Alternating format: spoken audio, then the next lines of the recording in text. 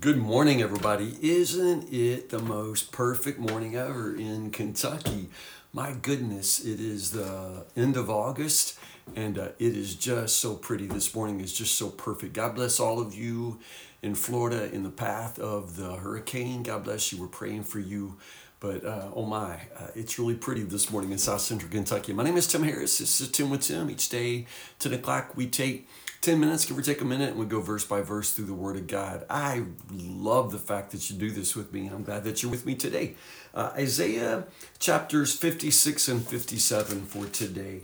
I think I mentioned yesterday that Isaiah here is making a really rather radical change. You can sort of divide Isaiah up into three sections, and most scholars do. And you can almost think of it like, like Paul has 1 Corinthians, 2 Corinthians. Isaiah is one big book, but the sections are so distinctive that you can literally think in terms of first Isaiah, second Isaiah, third Isaiah. And we're starting today this new section in chapter 56 through the end of the book, these last number of chapters. There's just this very important and obvious shift in tone. It's very, very different. Of course, this situation is different. The exiles have begun to return, and now there's a whole different set of issues for those who are coming back home. At any rate, if you read closer, you'll just notice, my goodness, there's rather an enormous contrast that you'll see starting in these last chapters. So let's jump into chapter 56, again, sort of the beginning of third Isaiah, as they say. We talked about, I've mentioned several times in this section, last few sections, the Ethiopian eunuch who was riding along in Acts chapter 8, and he was reading the prophet Isaiah, especially chapter 53. When I'm reading chapter 56, I'm just hoping he got this far. I'm hoping that dude read this far, because these opening verses in chapter 56 are just breathtaking in this radical new inclusion of foreigners and eunuchs, specifically eunuchs, in the people of God. It was in some ways application of the Old Testament, the Torah, the prohibitions against those who were outside the covenant, the prohibition against those who had any physical damage to their sexual organs, like eunuchs.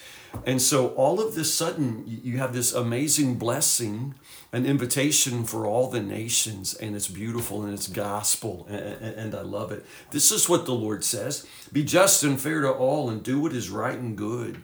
This call back to righteousness. Now, again, I think this is probably connected to the returning exiles who have lived this long period of time in Babylon in a pagan context and a pagan culture. And so as they return, there's this desperate need to recover this biblical sense of righteousness and morality, and what it means to be God's people, and what it means to be in relation with this holy, holy, supremely holy God. And what it means to follow the conditions of the covenant. And so you'll notice here in this opening section, this emphasis on righteousness, but specifically honoring the Sabbath. I imagine in Babylon, the Sabbath is just one of those things that's just hard to keep up. It's one thing when the whole culture observes and recognizes a particular day. And in one period of U.S. history, that was the case. I'm 58. When I was a kid, I remember that most restaurants were closed on Sunday. I remember when Woolco department store was closed on Sunday. You just didn't shop on Sunday. There was this basic cultural recognition that Sunday was not a day for everyday business. You had 6 days for that. There was one day that was distinctive. But man, that's totally gone out the window now. Our culture no longer recognizes that. And so for God's people to keep and honor, a day of worship and rest becomes more difficult. You don't have the cultural support. So now I'm just saying, as they're coming back home, coming back to Jerusalem, coming back to Israel, to the promised land once more, that they have to recover this distinctive sense of holiness in practice and in identity. And so, once more, this call back to the Sabbath, but also this radically new, don't let foreigners who commit themselves to the Lord say, the Lord won't let me be a part. Of course, he will accept all of those, who do what is right and fair and try to observe the things he commands. So the foreigners and the eunuchs both, it's what it says. If they follow the conditions of the covenant, if they put their faith in the Lord, if they keep the Sabbath, they can be fully recognized members of God's people. I just think that's beautiful. And again, something very gospel about that, whosoever will may come. Verses 9 to 12 in chapter 56 is an incredible indictment against sinful leaders. Oh my goodness, as a Christian leader, these are the kind of passages that really, call my heart into self-examination. I promise you, these leaders, they don't think of themselves as bad leaders. And I'd say in some cases, they're not even trying to lead the people astray. They just have lost their focus. They have drifted. They have fallen out of fellowship with the Lord. And you can't lead other people where you're not presently going. You know what I mean? And so the leaders of my people, just look at the words. They're the watchmen, they're the shepherds, the metaphors that continue to be used. But at the same time, the adjectives used to describe these leaders, they're blind. They're blind. They are watchmen. They're supposed to be on the wall keeping watch, for danger and for threats to God's people, but they're blind. You don't put a blind person in charge of keeping watch. They're blind. They're ignorant. They're silent. He uses that analogy of like a silent watchdog. I've got one of those. Our dog, her name is Aggie. She's like 15 years old. She is now blind and deaf. She is a useless watchdog. Like if I walk in the room, Aggie's like, like I sneak up on her. She walked around a corner the other day. I'm sitting on the couch. She walks around the corner of the couch and she's like, she had no idea I was there. She has no, keen canine senses anymore. And this is sort of the analogy here, that you got these dudes who are supposed to be the leaders of the people, supposed to be the watchdogs, right? But they're blind and they're silent. If an axe murderer came to the house, man, that dog ain't even gonna bark. That dog's gonna get off the porch. And this is the kind of analogy for the watchmen, for the shepherds of God's people. They are silent, they are lazy, greedy, like dogs who love to lie around sleeping and dreaming. Winnie Mae Hopper used to say, too lazy to scratch. We're talking about the leaders of God's people here, and probably a lot of pastors, and sometimes I am this pastor, God help me, greedy and selfish. They're intent on following their own path and seeking their own personal gain. That's verse 11. God help me. God help all of us who are in positions of influence over others. You can't follow your own path if you're trying to lead people down the path of following God, So that's the one, come, wild animals of the field, come and devour these idiots, these leaders of my people who are silent and lazy and blind and ignorant, God help us. Chapter 57, verses 1 and 2. Good people pass away. Godly people die before their time. Nobody seems to care or wonder why. Well, I don't say nobody.